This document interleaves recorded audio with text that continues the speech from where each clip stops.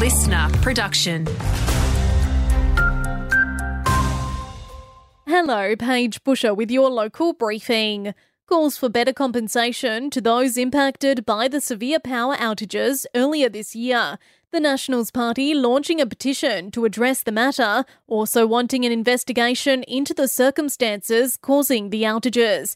WA leader Shane Love says it was a unique incident. Promises were made to business that they would be supported for their losses. Now, we know at Kalgoorlie that there's an estimated $10 million of business losses, and so what we're saying is that we need to have a look at the level of compensation which is offered to people who are affected by power outages. It comes after 1,500 Goldfields homes and businesses were plunged into darkness twice over the weekend due to a transient fault.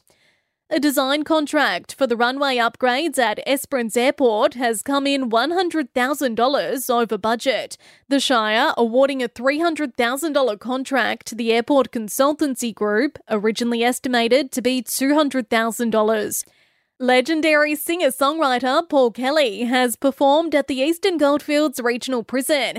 The Aussie visiting inmates who performed a bilingual version of his song How to Make Gravy.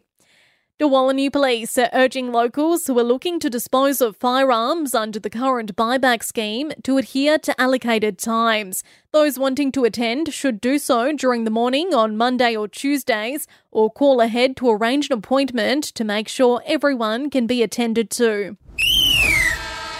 In sport, a US basketball talent is headed to the Goldfields. Ethan Henderson to make the journey from Arkansas to Kalgoorlie to play for the Goldfields Giants this upcoming NBL 1 West season. Want more local news? Get free breaking news about our community. Download the Listener app, search for your area and subscribe now.